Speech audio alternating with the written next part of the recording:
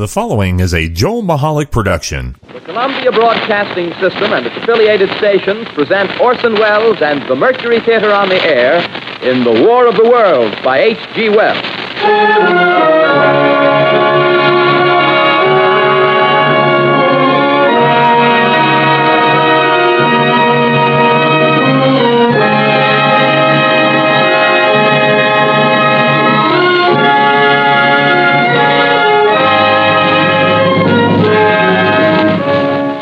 Ladies and gentlemen, the director of the Mercury Theater and star of these broadcasts, Orson Welles. We know now that in the early years of the 20th century, this world was being watched closely by intelligences greater than man's, and yet as mortal as his own. We know now that as human beings busied themselves about their various concerns, they were scrutinized and studied, perhaps almost as narrowly as a man with a microscope might scrutinize the transient creatures that swarm and multiply in a drop of water. With infinite complacence, people went to and fro over the earth about their little affairs, serene in the assurance of their dominion over this small, spinning fragment of solar driftwood, which by chance or design, man has inherited out of the dark mystery of time and space. Yet across an immense ethereal gulf, minds that are to our minds as ours are to the beasts in the jungle, intellects vast, cool, and unsympathetic, regarded this earth with envious eyes and slowly and surely drew their plans against us. In the 39th year of the 20th century came the Great Disillusionment. It was near the end of October. Business was better. The war scare was over. More men were back at work. Sales were picking up. On this particular evening, October 30th, the Crosley service estimated that 32 million people were listening in on radios. For the next 24 hours, not much change in temperature. A slight atmospheric disturbance of undetermined origin is reported over Nova Scotia, causing a low-pressure area to move down rather rapidly over the northeastern states, bringing a forecast of rain accompanied by winds of light gale force. Maximum temperature 66, minimum 48. This weather report comes to you from the Government Weather Bureau. We take you now to the Meridian Room in the Hotel Park Plaza in downtown New York, where you will be entertained by the music of Raymond Riccello and his orchestra.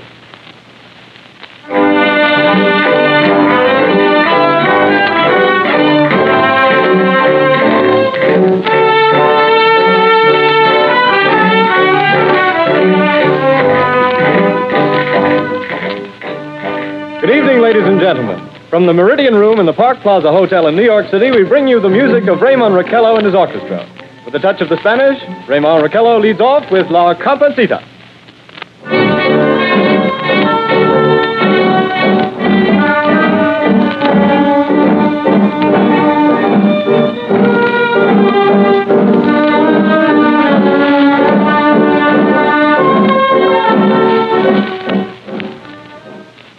Ladies and gentlemen, we interrupt our program of dance music to bring you a special bulletin from the Intercontinental Radio News. At 20 minutes before 8 Central Time, Professor Farrell of the Mount Jennings Observatory, Chicago, Illinois, reports observing several explosions of incandescent gas occurring at regular intervals on the planet Mars. The spectroscope indicates the gas to be hydrogen and moving toward the Earth with enormous velocity. Professor Pearson of the observatory at Princeton confirms Farrell's observation and describes the phenomenon as, quote, like a jet of blue flame shot from a gun, unquote. We now return you to the music of Raymond Riccello, playing for you in the Meridian Room of the Park Plaza Hotel, situated in downtown New York.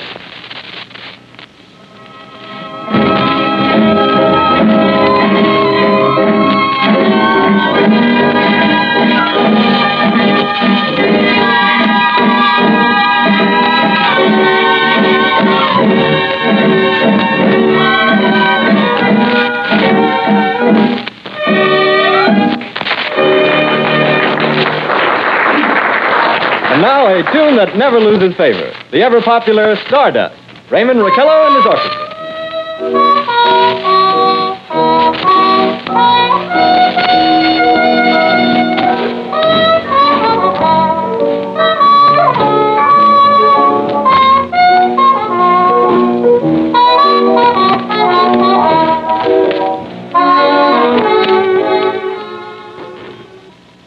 Ladies and gentlemen, following on the news given in our bulletin a moment ago, the Government Meteorological Bureau has requested the large observatories of the country to keep an astronomical watch on any further disturbances occurring on the planet Mars.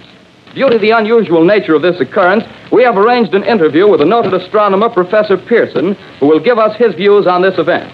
In a few moments, we will take you to the Princeton Observatory at Princeton, New Jersey. We return you until then to the music of Ramon Raquello and his orchestra.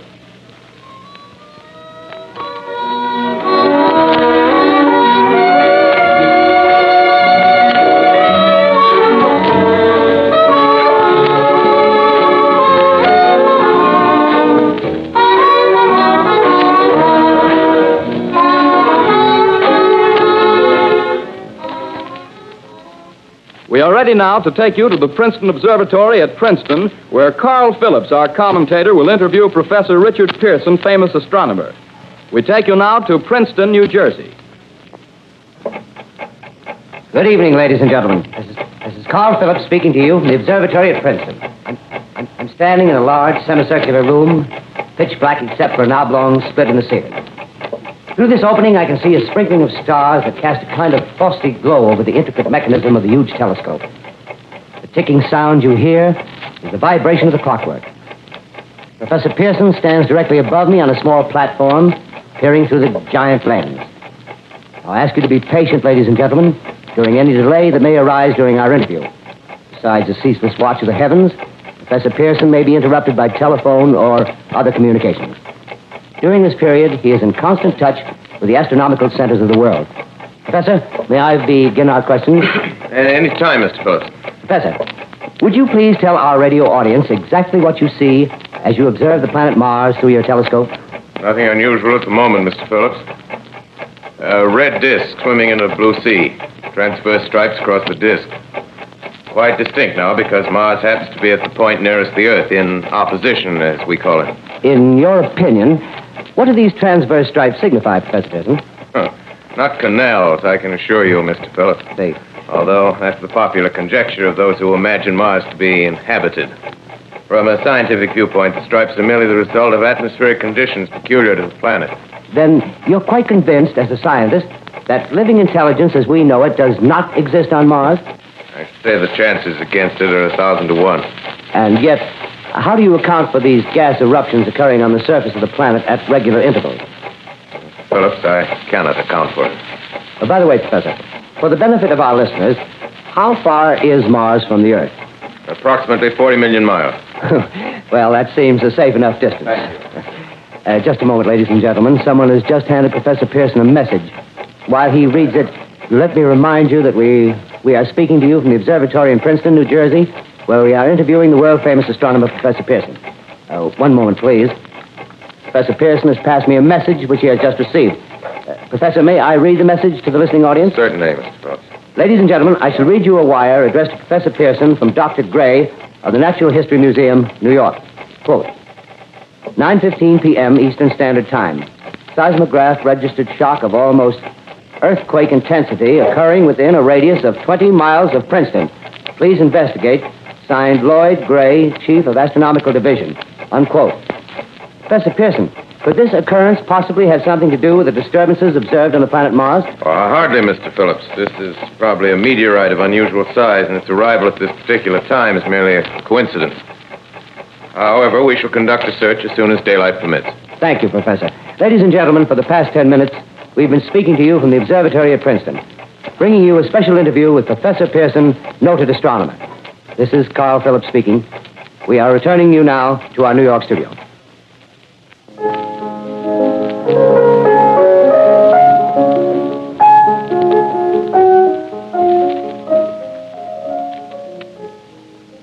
Ladies and gentlemen, here is the latest bulletin from the Intercontinental Radio News. Toronto, Canada. Professor Morse of Macmillan University reports observing a total of 3 explosions on the planet Mars between the hours of 7:45 p.m. and 9:20 p.m. Eastern Standard Time. This confirms earlier reports received from American observatories. Now, nearer home, comes a special bulletin from Trenton, New Jersey. It is reported that at 8:50 p.m., a huge flaming object, believed to be a meteorite, fell on a farm in the neighborhood of Grover's Mill, New Jersey, 22 miles from Trenton. The flash in the sky was visible within a radius of several hundred miles, and the noise of the impact was heard as far north as Elizabeth. We have dispatched a special mobile unit to the scene, and we'll have our commentator, Carl Phillips, give you a word picture of the scene as soon as he can reach there from Princeton. In the meantime, we take you to the Hotel Martinet in Brooklyn, where Bobby Michalec and his orchestra are offering a program of dance music.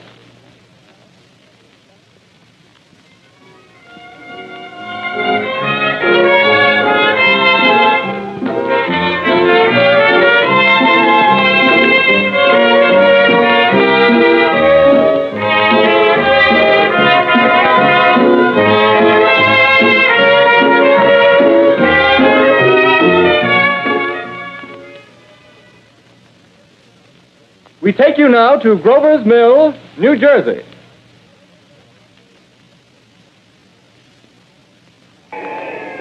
Ladies and gentlemen, this is Carl Phillips again, out at the Wilmot Farm, Grover's Mill, New Jersey.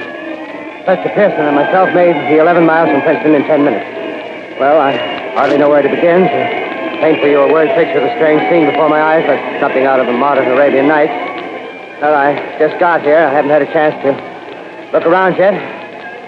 I guess that's it. Yes, I guess that's the thing directly in front of me. Half buried in a vast pit. Must have struck with terrific force. The ground is covered with splinters of a tree. It must have struck on its way down.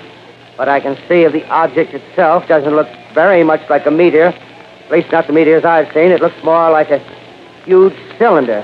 Has a diameter of, what would you say, Professor Pearson? What's that? What would you say, what's the diameter of this? About 30 yards. About 30 yards. The metal on the sheath is, well, I've never seen anything like it. The color is sort of yellowish white. It's curious. Spectators now are pressing close to the object in spite of the efforts of the police to keep them back. They're getting in front of my line of vision. Would you mind standing one side, please? While the police are pushing the crowd back. Here's Mr. Wilmot, owner of the farm here. He may have some interesting facts to add. Mr. Wilmot, would you please tell the radio audience as much as you remember of this rather unusual visitor that dropped in your backyard? A step closer, please. Ladies and gentlemen, this is Mr. Wilmot. Well, I was listening to the radio. Closer and louder, please. Pardon me? Louder, please, closer. Yes. I was listening to the radio and kind of drowsing. That professor fellow was talking about Mars, so I was half dozing and half... Yes, Mr. Wilmot, and then what happened? Well, as I was saying, I was listening to the radio, kind of halfway. Yes, Mr. Wilmot, and then you saw something. Well, not first off. I heard something. And what did you hear? A hissing sound like this. Kind of like a 4th of July rocket. Yes, then what? I turned my head out the window and would have sworn I was asleep and dreaming. Yes? I seen that kind of greenish streak and then zingo. Something smacked the ground, knocked me clear out of my chair. Well, were you frightened, Mr. Wilmot? Well, I ain't quite sure. I reckon I was kind of riled. Well, thank you, Mr. Wilmot. Thank you very much. Yeah, you want me to tell No, that's some quite more? all right. That's plenty. Ladies and gentlemen, you've just heard Mr. Wilmot, owner of the farm where this thing has fallen. I wish I could convey the atmosphere, the background of this fantastic scene. Hundreds of cars are parked in the field in back of us, and the police are trying to rope off the roadway leading into the farm, but it's no use. They're breaking right through. The car's headlights throw an enormous spotlight on the pit where the object's half buried. Now, some of the more daring souls now are venturing near the edge. The silhouettes stand out against the metal chain. One man wants to touch the thing. He's having an argument with the policeman. Now, the policeman wins. Now, ladies and gentlemen, there's something I haven't mentioned in all this excitement, but it's becoming more distinct. Perhaps you've caught it already on your radio. Listen, please. Do you hear it? It's a curious humming sound that seems to come from inside the object. I'll move the microphone nearer. Here. Now, we're not more than 25 feet away. Can you hear it now? Professor Pearson. Yes, Mr. Can you tell us the meaning of that scraping noise inside the thing? Possibly the unequal cooling of its surface. I say, do you still think it's a meteor, Professor? I don't know what to think. The metal casing is definitely extraterrestrial. Not found on this Earth. Friction with the Earth's atmosphere usually tears holes in a meteorite. This thing is smooth, and you can see its cylindrical Just a minute. shape. Something's happening. Ladies and gentlemen, this is terrific. This end of the thing is beginning to flake off. The top is beginning to rotate like a screw, and the thing must be hollow. He's moving. Keep back there. Keep those men back. Keep back there. Keep those idiots back. off! The top's loose! Look out there! Stand back! Ladies and gentlemen, this is the most terrifying thing I've ever witnessed. Wait a minute. Someone's calling someone or something. I can see turning out of that black hole two luminous discs. The eyes, it might be a face, might be almost... Good heavens, something wriggling out of the shadow like a gray snake. Now it's another one, and another one, and another one. They look like tentacles to me. Oh, yeah, I can see the thing's body now. It's large as a bear. It glistens like wet leather, but that face, ladies and gentlemen, it's indescribable. I can hardly force myself to keep looking at it. It's so awful. The eyes are black, and they gleam like a serpent. The mouth is kind of V-shaped with saliva dripping from its rimless lips. It seemed to quiver and pulsate, and the monster, or whatever it is, can hardly move. It seems weighed down by possibly gravity or something. The thing's rising up now, and the crowd falls back. There seems plenty. The most extraordinary experience, ladies and gentlemen. I can't find words. Well, I'll pull this microphone with me as I talk. I'll have to stop the description until I can take a new position. Hold on, will you, please? I'll be right back in a minute.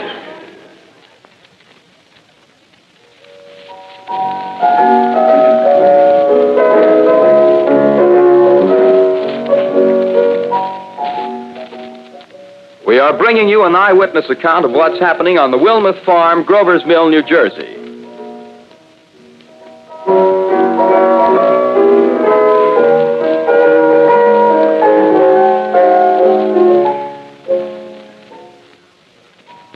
We now return you to Carl Phillips at Grover's Mill. Ladies and gentlemen, am I on? Ladies and gentlemen, here I am, back of a stone wall that adjoins Mr. Wilmuth's garden. From here, I get a sweep of the whole scene. I'll give you every detail as long as I can talk and as long as I can see. More state police have arrived. They're drawing up a cordon in front of the pit. About 30 of them.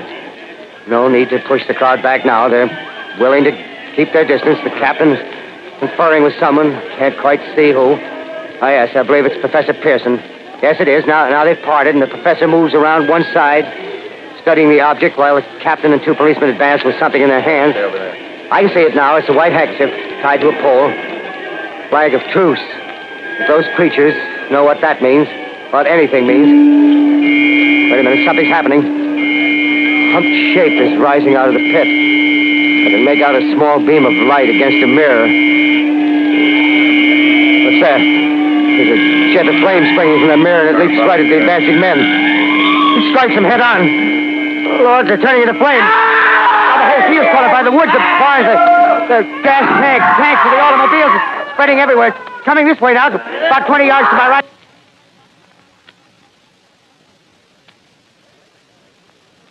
Ladies and gentlemen, due to circumstances beyond our control, we are unable to continue the broadcast from Grover's Mill. Evidently, there's some difficulty with our field transmission.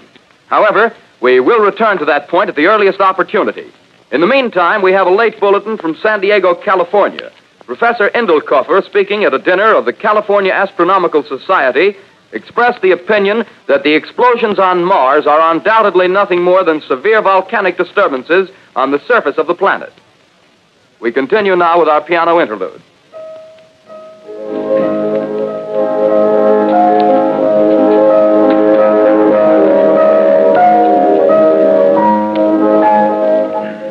Ladies and gentlemen, I've just been handed a message that came in from Grover's Mill by telephone. Just one moment, please. At least 40 people, including 6 state troopers, lie dead in a field east of the village of Grover's Mill. Their bodies burned and distorted beyond all possible recognition. The next voice you hear will be that of Brigadier General Montgomery Smith, commander of the state militia at Trenton, New Jersey. I have been requested by the governor of New Jersey to place the counties of Mercer and Middlesex as far west as Princeton and east to Jamesburg under martial law. No one will be permitted to enter this area except by special pass issued by state or military authorities. 4 companies of state militia are proceeding from Trenton to Grover's Mill and will aid in the evacuation of homes within the range of military operations. Thank you. You have just been listening to General Montgomery Smith, commanding the state militia at Trenton. In the meantime, further details of the catastrophe at Grover's Mill are coming in. The strange creatures, after unleashing their deadly assault, crawled back in their pit and made no attempt to prevent the efforts of the firemen to recover the bodies and extinguish the fire. The combined fire departments of Mercer County are fighting the flames which menace the entire countryside. We have been unable to establish any contact with our mobile unit at Grover's Mill, but we hope to be able to return you there at the earliest possible moment. In the meantime, we take you to... Just one moment, please. Ladies and gentlemen, I have just been informed that we have finally established communication with an eyewitness of the tragedy. Professor Pearson has been located at a farmhouse near Grover's Mill, where he has established an emergency observation post. As a scientist, he will give you his explanation of the calamity. The next voice you hear will be that of Professor Pearson, brought to you by direct wire. Professor Pearson. Of the creatures in the rocket cylinder at Grover's Mill, I can give you no authoritative information either as to their nature, their origin, or their purposes here on Earth. Of their destructive instrument, I might venture some conjectural explanation. For want of a better term, I shall refer to the mysterious weapon as a heat ray. It's all too evident that these creatures have scientific knowledge far in advance of our own. It's my guess that in some way they are able to generate an intense heat in a chamber of practically absolute non-conductivity. This intense heat they project in a parallel beam against any object they choose by means of a polished parabolic mirror of unknown composition, much as the mirror of a lighthouse projects a beam of light. That is my conjecture of the origin of the heat ray. Thank you, Professor Pearson. Ladies and gentlemen, here is a bulletin from Trenton. It is a brief statement informing us that the charred body of Carl Phillips has been identified in a Trenton hospital. Now, here's another bulletin from Washington, D.C. The Office of the Director of the National Red Cross reports 10 units of Red Cross emergency workers have been assigned to the headquarters of the state militia, stationed outside of Grover's Mill, New Jersey. Here's a bulletin from State Police, Princeton Junction. The fires at Grover's Mill and vicinity are now under control. Scouts report all quiet in the pit, and there is no sign of life appearing from the mouth of the cylinder. Now, ladies and gentlemen, we have a special statement from Mr. Harry McDonald, Vice President in charge of operations. We have received a request from the state militia of Trenton to place at their disposal our entire broadcasting facilities. In view of the gravity of the situation, and believing that radio has a responsibility to serve in the public interest at all times, we are turning over our facilities to the state militia at Trenton. We take you now to the field headquarters of the state militia near Grover's Mill, New Jersey. This is Captain Lansing of the Signal Corps, attached to the state militia, now engaged in military operations in the vicinity of Grover's Mill. Situation arising from the reported presence of certain individuals of unidentified nature is now under complete control. The cylindrical object, which lies in a pit directly below our position, surrounded on all sides by 8 battalions of infantry, without heavy field pieces, but adequately armed with rifles and machine guns. All cause for alarm, if such cause ever existed, is now entirely unjustified. Things, whatever they are, do not even venture to poke their heads above the pit. I can see their hiding place plainly in the glare of the searchlights here. With all their reported resources, these creatures can scarcely stand up against heavy machine gun fire. Anyway, it's an interesting outing for the troops. I can make out their khaki uniforms crossing back and forth in front of the lights. Looks almost like a real war. There appears to be some slight smoke in the woods bordering the Millstone River. Probably fire started by campers. Well, we ought to see some action soon. One of the companies is deploying on the left flank. A quick thrust and it'll all be over. Oh, wait a minute. I see something on top of the cylinder. No, it's nothing but a shadow. Now the troops are on the edge of the Wilmouth farm. 7,000 armed men closing in on an old metal tube. A tub, rather. Well, wait, that wasn't a shadow. It's something moving. Solid metal, kind of a shield-like affair rising up out of the cylinder. It's going higher and higher. What? It's standing on legs, actually rearing up on a sort of metal framework. Now it's reaching above the trees and the searchlights are on it. Hold on.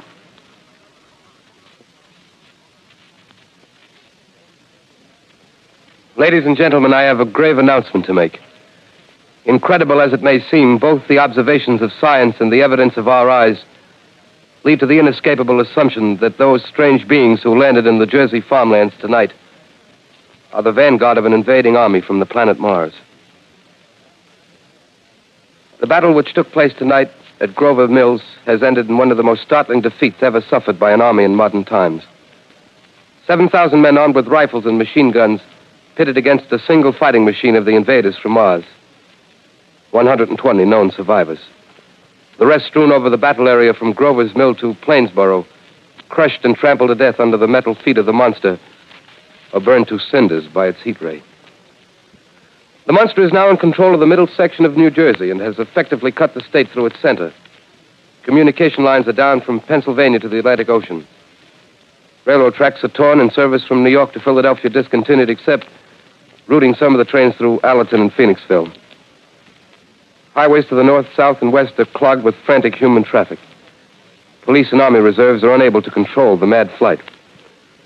By morning, the fugitives will have swelled Philadelphia, Camden, and Trenton. It is estimated to twice their normal population. Martial law prevails throughout New Jersey and eastern Pennsylvania. At this time, we take you to Washington for a special broadcast on the national emergency. The Secretary of the Interior. Citizens of the nation, I shall not try to conceal the gravity of the situation that confronts the country, nor the concern of your government in protecting the lives and property of its people. However, I wish to impress upon you, private citizens and public officials, all of you, the urgent need of calm and resourceful action. Fortunately, this formidable enemy is still confined to a comparatively small area, and we may place our faith in the military forces to keep them there.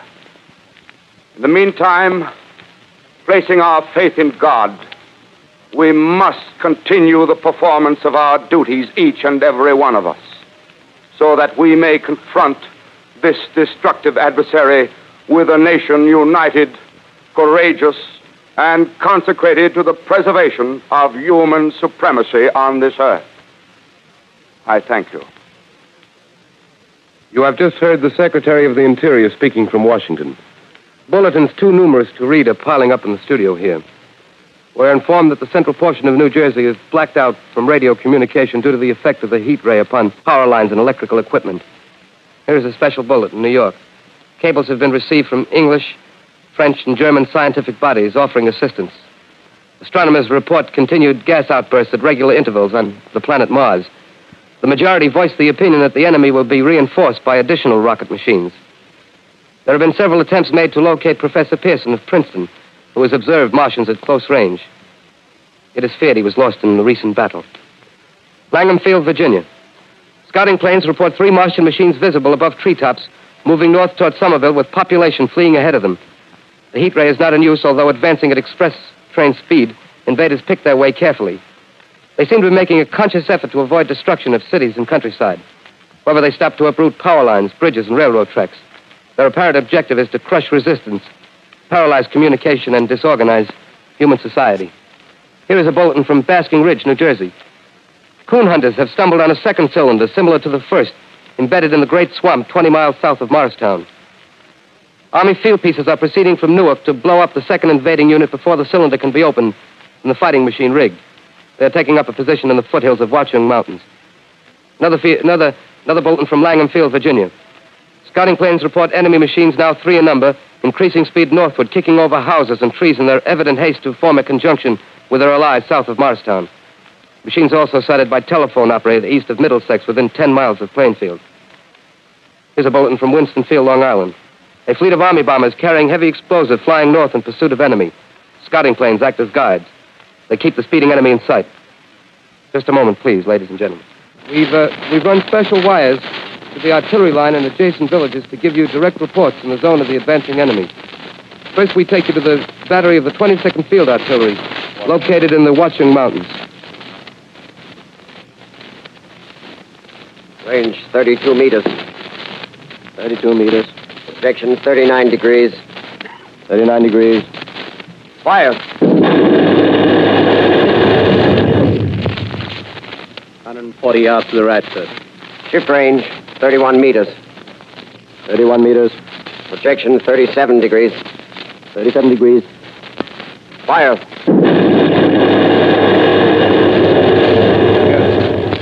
Hit, sir. Got the tripod of one of them. They've stopped. The others are trying to repair it. Quick, get the range. Shift 30 meters. 30 meters. Projection 27 degrees. 27 degrees. Fire.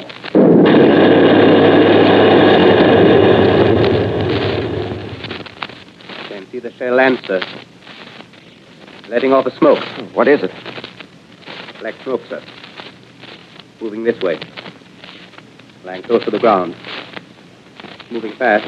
Put on gas masks. Get ready to fire. Shift to 24 meters. 24 meters. Projection 24 degrees. 24 degrees. Fire.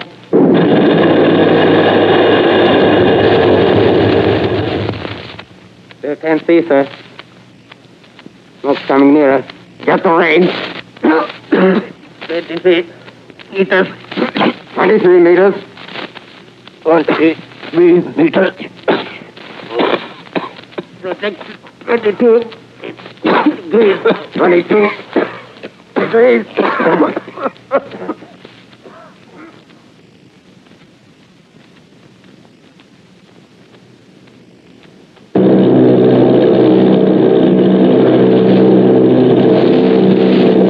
Army bombing plane B-843 off Bayonne, New Jersey. Lieutenant Vogt, commanding 8 bombers, reporting to Commander Fairfax, Langham Field. This is Vogt reporting to Commander Fairfax, Langham Field.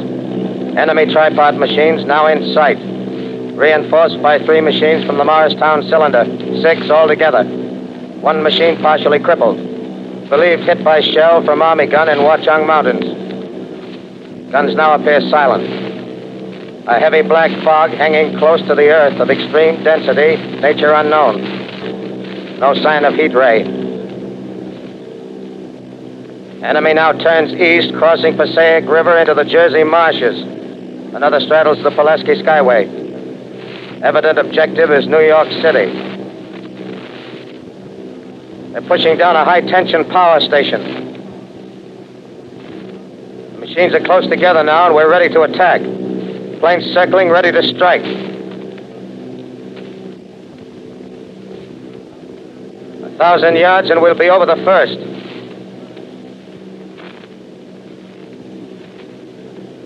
$800 yards.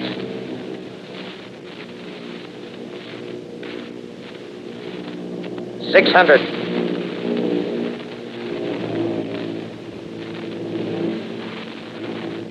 $400. $200. There they go. The giant arm raised. Green flash. They're spraying us with flame. 2,000 feet. Engines are giving out. No chance to release bombs. Only one thing left. Drop on them, plane and all. We're diving on the first one. Now the engine's gone. 8.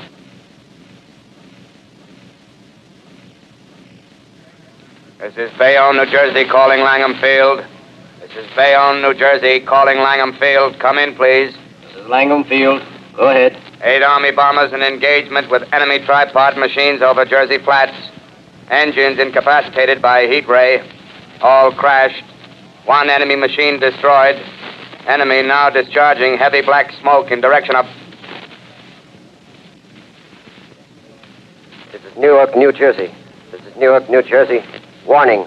Poisonous black smoke pouring in from Jersey marshes. Reaches South Street.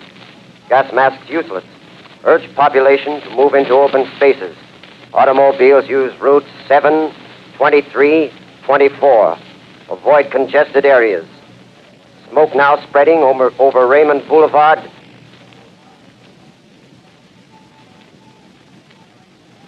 X2L calling CQ, 2X2L calling CQ, 2X2L calling 8X3R. Come in, please. This is 8X3R coming back at 2X2L. How's reception?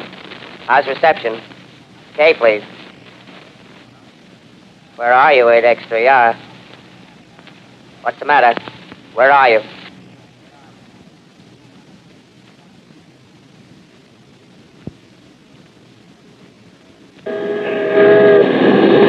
I'm speaking from the roof of Broadcasting Building. I'm speaking from the roof of Broadcasting Building, New York City. The bells you hear are ringing to warn the people to evacuate the city as the Martians approach.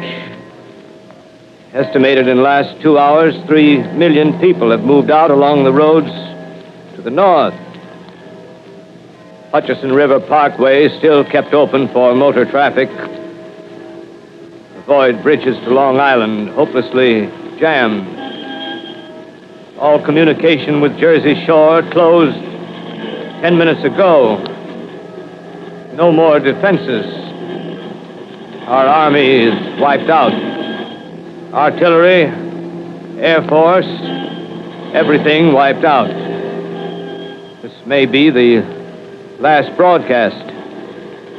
We'll stay here to the end. People are holding service here below us in the cathedral. Now I look down the harbor, all manner of boats, overloaded with fleeing population pulling out from docks. Streets are all jammed. Noise in crowds like New Year's Eve in city. Wait a minute, the enemy is now in sight above the Palisades. Five great machines. First one is crossing the river. I can see it from here, wading the Hudson like a man wading through a brook. A bulletin is handed me. Martian cylinders are falling all over the country. One outside of Buffalo, one in Chicago, St. Louis. Seem to be timed and spaced. Now the first machine reaches the shore. He stands watching, looking over the city. The steel cowlish head is even with the skyscrapers. He waits for the others. They rise like a line of new towers on the city's west side. Now they're lifting their metal hands. This is the end now. Smoke comes out, black smoke drifting over the city. People in the streets see it now. They're running toward the East River, thousands of them, dropping in like rats. Now the smoke's spreading faster. It's reached Times Square. People are trying to run away from it, but it's no use. They're falling like flies. Now the smoke's crossing 6th Avenue. 5th Avenue. 100 yards away. It's 50 feet.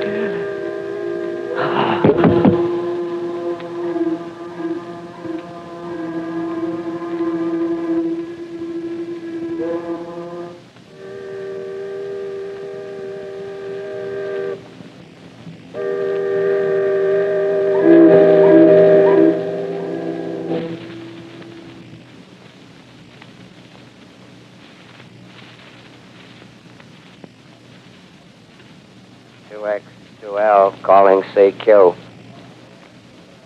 2X2L calling CQ. 2X2L calling CQ, New York. Isn't there anyone on the air? Isn't there anyone on the air? Isn't there anyone? 2X2L.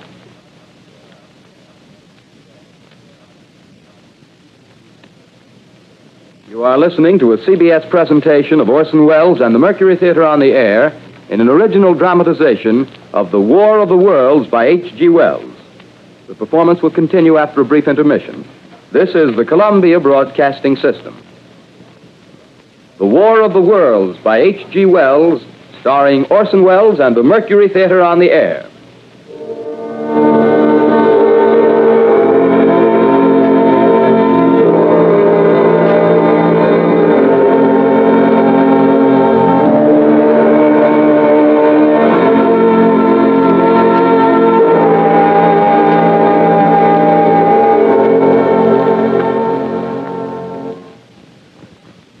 As I set down these notes on paper, I'm obsessed by the thought that I may be the last living man on Earth. I've been hiding in this empty house near Grover's Mill, a small island of daylight cut off by the black smoke from the rest of the world. All that happened before the arrival of these monstrous creatures in the world now seems part of another life. A life that has no continuity with the present.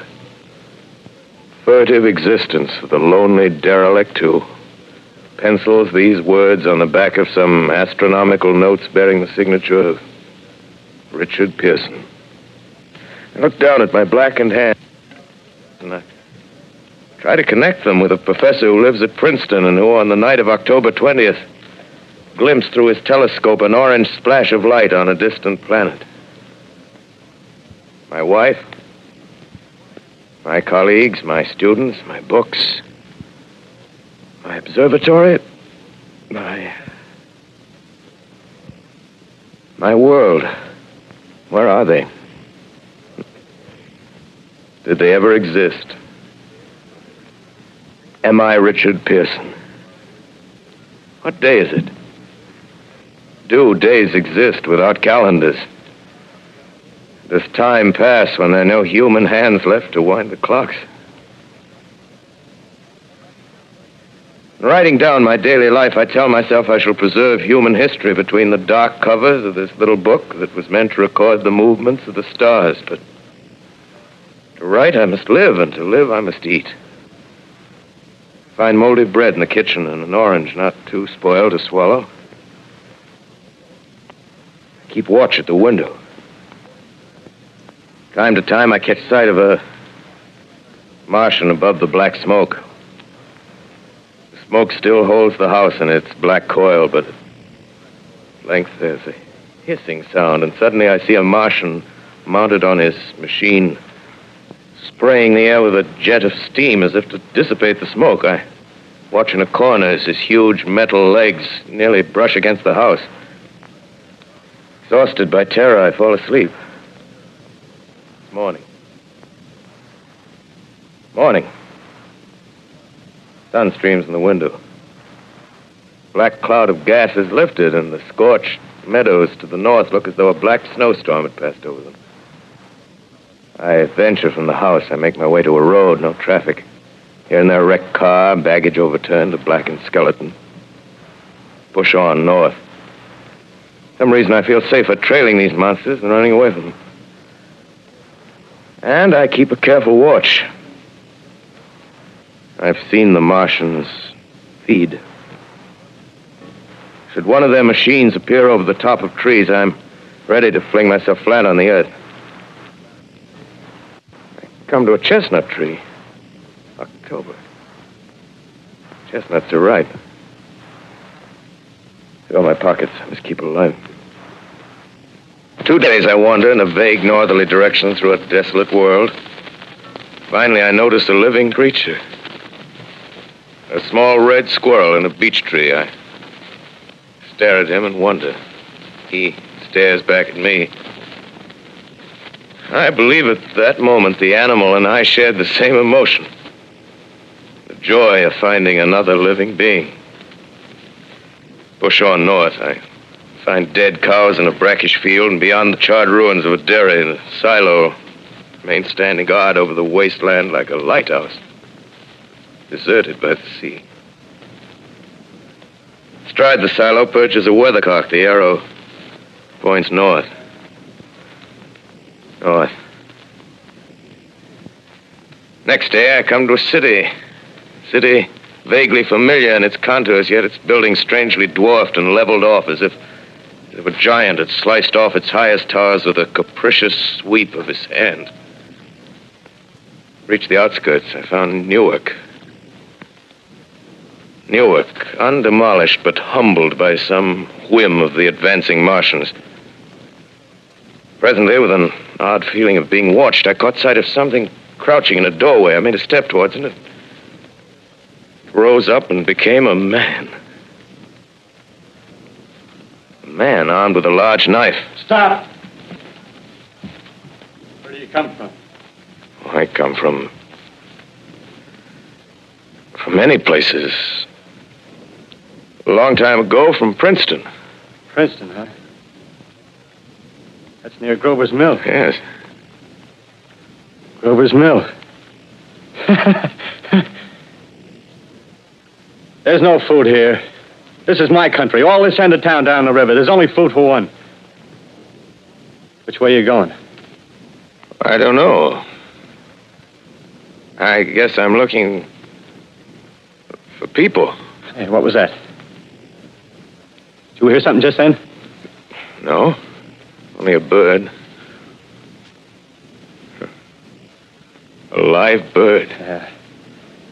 You get to know that birds have shadows these days. Say, we're in the open here. Let's crawl in this doorway here and talk.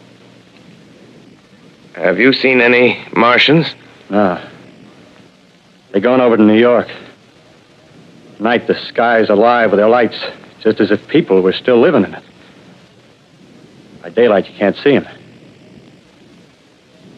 5 days ago, a couple of them carried something big across the flats from the airport. I think they're learning how to fly. Fly? Yeah, fly. Hmm.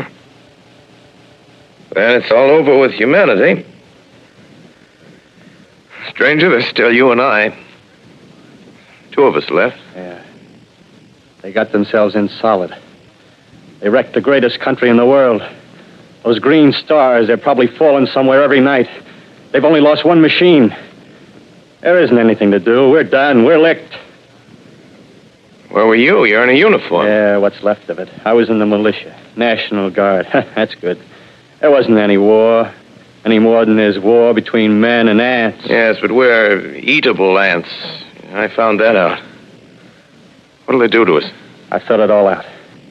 Right now, we're caught as we're wanted. The Martian only has to go a few miles to get a crowd on the run. But they won't keep on doing that. They'll begin catching us systematic, like keeping the best and storing us in cages and things. They haven't begun on us yet. Not begun? Not begun. All that's happened so far is because we don't have sense enough to keep quiet. Bothering them with guns and such stuff and losing our heads and rushing off in crowds. No, instead of our rushing around blind, we got to fix ourselves up. Fix ourselves up according to the way things are now. Cities, nations, civilization, progress. Yes, but if that's so, what is there to live for? Well, there won't be any more concerts for 1,000,000 years or so, and no nice little dinners at restaurants. If it's amusement you're after, I guess the game's up. What is there left? Life, that's what. I want to live. Yeah, and so do you. We're not going to be exterminated. And I don't mean to be caught either. Tamed and fattened and bred like an ox. What are you going to do? I'm going on. Right under their feet. I got a plan. We men as men, we're finished. We don't know enough. We got to learn plenty before we get a chance. And we've got to live and keep free while we learn, see? I've thought it all out, see? Well, tell me the rest. Well, it isn't all of us that are made for wild beasts. That's what it got to. That's what it got to be. That's why I watched you. Watched you. All those little office workers that used to live in these houses. They'd be no good. They haven't any stuff in them. They used to run off to work. I've seen hundreds of them running to catch their commuter's train in the morning, afraid they'd get canned if they didn't. Running back at night, afraid they wouldn't be in time for dinner. Lives insured and a little invested in case of accidents. Yeah, and on Sundays, worried about the hereafter. Well, the Martians, they'll be a godsend for those guys. Nice roomy cages, good food, careful breeding, no worries. Yeah, after a week or so of chasing around the fields on empty stomachs, they'll come and be glad to be caught. You've thought it all out, haven't you? Sure, you bet I have. That isn't all. These Martians are going to make pets of some of them. Train them to do tricks. Who knows, get sentimental over the pet boy who grew up and had to be killed. Yeah, and some maybe, they'll train to hunt us. Oh, no, it's impossible. Human Yes, they will. There's men who do it gladly. If one of them ever comes after me, by... In the meantime, you and I and others like us, where are we to live when the Martians own the Earth? I got it all figured out. We'll live underground. I've been thinking about the sewers. Under New York, there are miles and miles of them. The main ones, they're big enough for anybody. Then there's cellars, vaults, underground storerooms, railway tunnels, subways. You begin to see, huh? We'll get a bunch of strong men together. No weaklings. That rubbish, out. As you meant me to go. All right. Give you a chance, didn't I? Won't quarrel about that. Go on. Well, we got to make safe places for us to stay in, see? Get all the books we can. Science books. That's where men like you come in, see? We raid the museums. We'll even spy on the Martians. May not be so much we have to learn before... Listen. Just imagine this. 4 or 5 of their own fighting machines suddenly start off. Heat rays right and left. Not a Martian in them. Not a Martian in them, see? But men. Men who've learned the way how. May even be in our time. Gee. Imagine having one of them lovely things with its heat ray wide and free. We'd turn it on Martians. We'd turn it on men. We'd bring everybody down on their knees. That's your plan. You, me, a few more of us. We'd own the world. I see. Hey. Hey, what's the matter? Where are you going? Not to your world. Bye, stranger. Well, after parting with the artilleryman, I came at last to the Holland Tunnel, entered that silent tube. Anxious to know the fate of the great city on the other side of the Hudson. Cautiously, I came out of the tunnel and made my way up Canal Street. Reached 14th Street, and there again were black powder and several bodies and an evil, ominous smell from the gratings of the cellars of some of the houses. I wandered up through the 30s and 40s, stood alone on Times Square. Caught sight of a lean dog running down 7th Avenue with a piece of dark brown meat in his jaws and a pack of starving mongrels at his heels. Made a wide circle around me as though he feared I might prove a fresh competitor. Walked up Broadway in the direction of that strange powder, past silent shop windows, displaying their mute wares to empty sidewalks. Past the Capitol Theater, silent, dark. Past a shooting gallery where a row of empty guns faced an arrested line of wooden ducks. Near Columbus Circle, I noticed models of 1939 motor cars in the showrooms facing empty streets. Over the top of the General Motors building, I watched a flock of black birds circling in the sky. Hurried on. Suddenly, I caught sight of the hood of a Martian machine, standing somewhere in Central Park, gleaming in the late afternoon sun. An insane idea. I rushed recklessly across Columbus Circle and into the park. I climbed a small hill above the pond at 60th Street, and from there I could see, standing in a silent row along the mall, 19 of those great metal titans, their cowls empty, their steel arms hanging listlessly by their sides. I looked in vain for the monsters that inhabit those machines. Suddenly, my eyes were attracted to the immense flock of black birds that hovered directly below me. They circled to the ground. And there before my eyes, stark and silent, lay the Martians with the hungry birds pecking and tearing brown shreds of flesh from their dead bodies. Later, when their bodies were examined in laboratories, it was found that they were killed by the putrefactive and disease bacteria against which their systems were unprepared.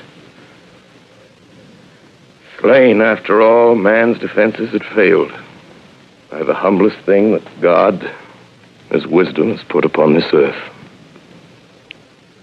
Before the cylinder fell, there was a general persuasion that through all the deep of space, no life existed beyond the petty surface of our minute sphere. Now we see further.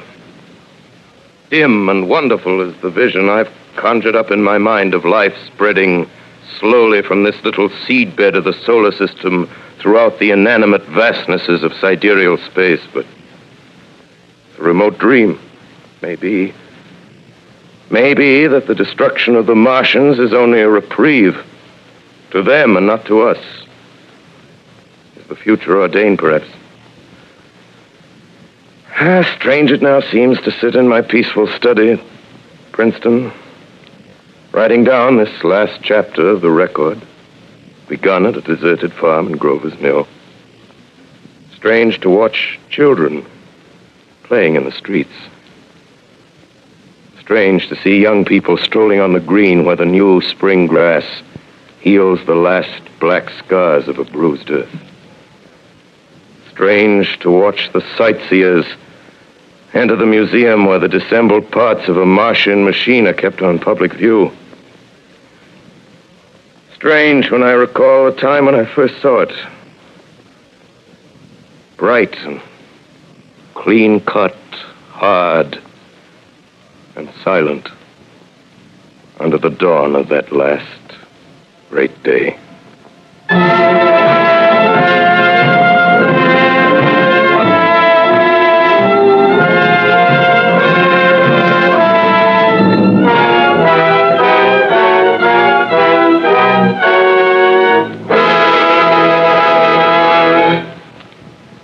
This is Orson Welles, ladies and gentlemen. Out of character, to assure you that the War of the Worlds has no further significance than as the holiday offering it was intended to be. The Mercury Theater's own radio version of dressing up in a sheet and jumping out of a bush and saying boo. Starting now, we couldn't soap all your windows and steal all your garden gates. By tomorrow night, so we did the best next thing. We annihilated the world before your very ears and utterly destroyed the CBS. You will be relieved, I hope, to learn that we didn't mean it and that both institutions are still open for business. So goodbye, everybody, and remember, please, for the next day or so, the terrible lesson you learned tonight. That grinning, glowing, globular invader of your living room is an inhabitant of the pumpkin patch, and if your doorbell rings and nobody's there, that was no Martian. It's Halloween.